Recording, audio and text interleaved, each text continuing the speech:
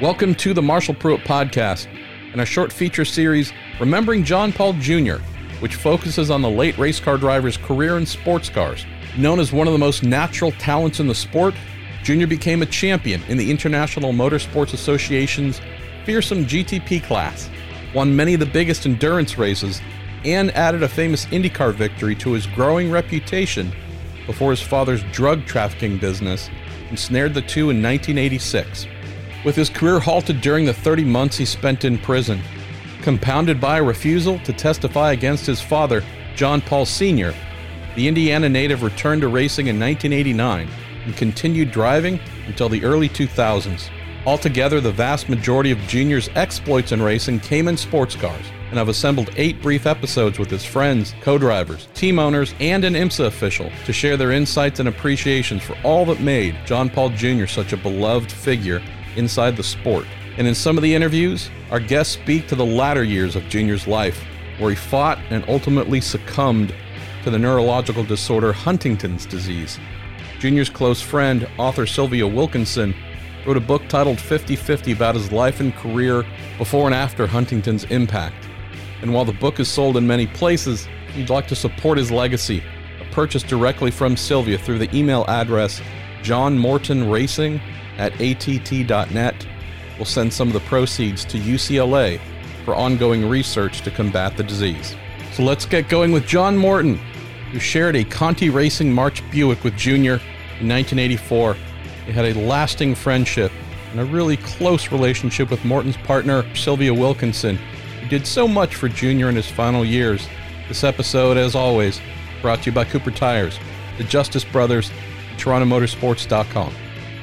John, knowing that you and John Paul Jr. were teammates, curious when you first met, when the two of you first got to know each other, and whether that was before you shared a car or when you came together as teammates. Well, I think when we were teammates in 84, I think it was, is the first time I really knew him. I knew who he was, but I really didn't know him. And then later we used to do ride and drives together in the 90s and got to know him quite well then. But I knew him well as a teammate also. But, you lose a lot of teammates. You don't, once that period's over, you don't associate with them so much. But I actually raced with his father at Le Mans before I raced with him. And it was just a funky thing, kind of a weird thing that happened. Well, we were going to drive for Phil Conti in a Mirage that the Andretti's decided they didn't need a third driver. But Phil said he would send me over there to Le Mans and Sylvia and me over anyway. And just because I wanted to go and see if I could make something happen. And I got a ride with the same car I drove the year before. It's a Canetti on the North American racing team with Luigi Canetti. On the way over, John Paul Sr. and Preston Henn were going to share a 512 BBLM, same kind of car. Yeah. Preston said, "Where's John?" Sr. said, "Well, John's not coming." I can't remember now if he was testing a sports car, testing an Indy car, but he wasn't going to come because he had a testing conflict. Tire tested Indy, Sylvia thinks. And he said, "Well, then you're not driving either, because the only reason I got a tire deal was because of him, not because of you." So he basically fired John Paul Sr. So he was in France without a ride, and I had gotten a ride the night before talking to Canetti, and he ended up talking himself into a ride with Canetti also. He may have had some money to change hands. I didn't. But we drove together with 3 drivers, a guy named Alan Cudini, who is a very good French driver. The 3 of us drove. The irony of that was Preston got a very good French or Belgian driver. I can't remember who it was now. He started the race in John's Senior's place, and they forgot to tell him where the reserve on the fuel was in the first pit stop, the first session, his first stint. He ran out of gas and was disqualified. we ran all the way to about an hour from the end. The transmission acted enough that we had to park the car for an hour and then cross the line, do the last lap. And we finished, I think, ninth overall. Wow. But we were going to win the class with ease, or we were going to win the IMSA class, I believe, both years. And one year was a crash. But anyway, that was senior, not junior. And I remember thinking toward the late in the race, the transmission started packing up, started being hard to shift. And the Italian mechanics had to blame somebody. It couldn't be the Ferrari. It had to be somebody was abusing it, and they chose John Paul Sr. And I'm thinking, don't piss this guy off. Oh, no. Do not piss this guy off. And they didn't. They didn't make it known to him. And I don't think he had anything. I mean, he'd won 24-hour races before. I don't think it was his fault. But I tried to express to them how volatile he could be. Anyway, that's my senior story. I seem to recall you and Junior 84 at Portland might have been the first that I remember of you guys coming together with Conti Racing in a March 84 G, which, if I remember as well, would have been a rocket-propelled grenade of a GTP car. It was a good car. We could have won races with that car. We came pretty close. That particular race is the first time. I don't know if you read Sylvia's book. I have it here. Yes, absolutely. Well, the story where we didn't know him well. She had a rental car and he drove us over the bridge to Washington where our motel was from Portland. And a lot of people do that. They drive over. I mean, not for any good reason, except the motels are on the other side of the river. Neither one of us had ever ridden with John before. It's in the book. He starts weaving through traffic and driving like a maniac. We got to the motel. Sylvia she was in the back seat.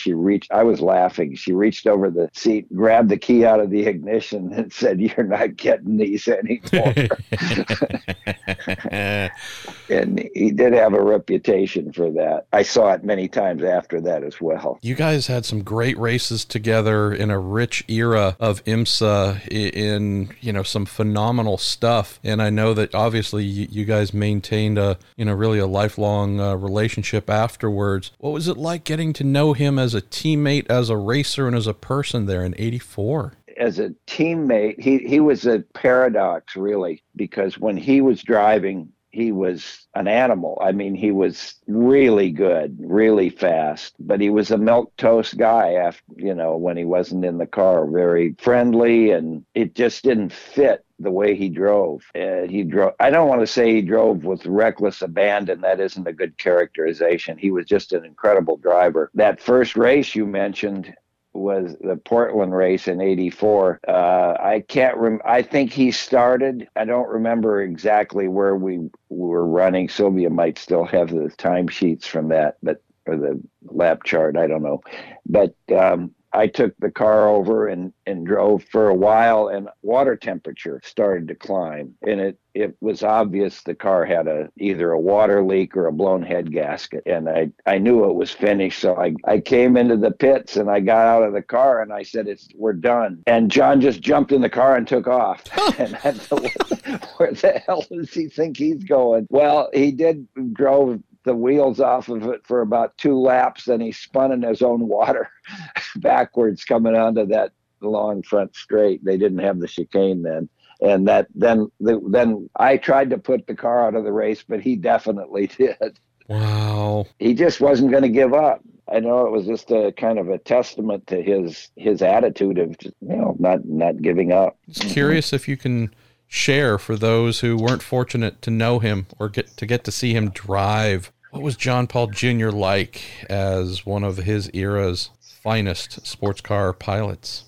Well, he just had that gift that I wish I'd had, and a lot of people wish they'd had. I've compared him to Parnelli Jones several times to people who ask. The reason I did is because the way I saw him as a guy who could just do it and didn't even know exactly why or how he did it. He just could do it. Probably couldn't have explained it in driving school very well, because you can't explain the level that he was at.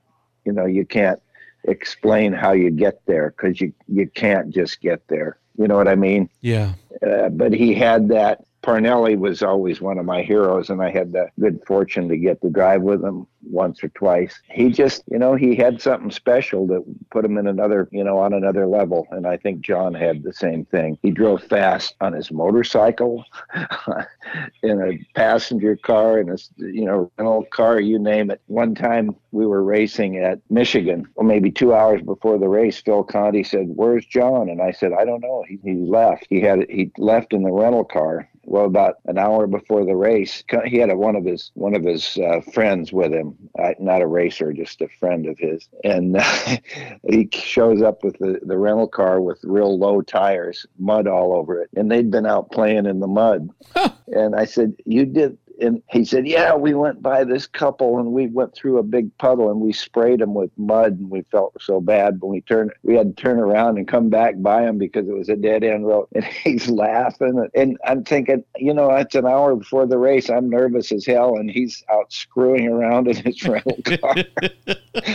That was a little insight into some of his character. Just natural talent beyond belief, where, you're not having to wind up your courage and calm your nerves. He's just out playing because what's the most natural thing in the world to him? Going fast in a car and having fun. It's such there's a beautiful purity to that, which Sylvia so also beautifully captured.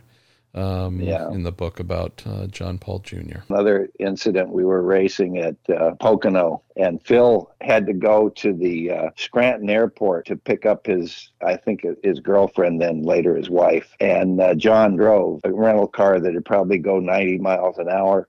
And on the way, and so it was going 90 miles an hour, and the red light comes on in the distance behind him. So the cops are chasing him, and he just kept his foot on the floor. I happened to be in a phone booth or near a phone booth, and I heard a car go screeching around the corner, pulled into the parking lot. It was a 90-degree turn where the motel was. Pulled into the parking lot and shut the lights off. And a few seconds later, a cop goes by with his lights on and headed down the road.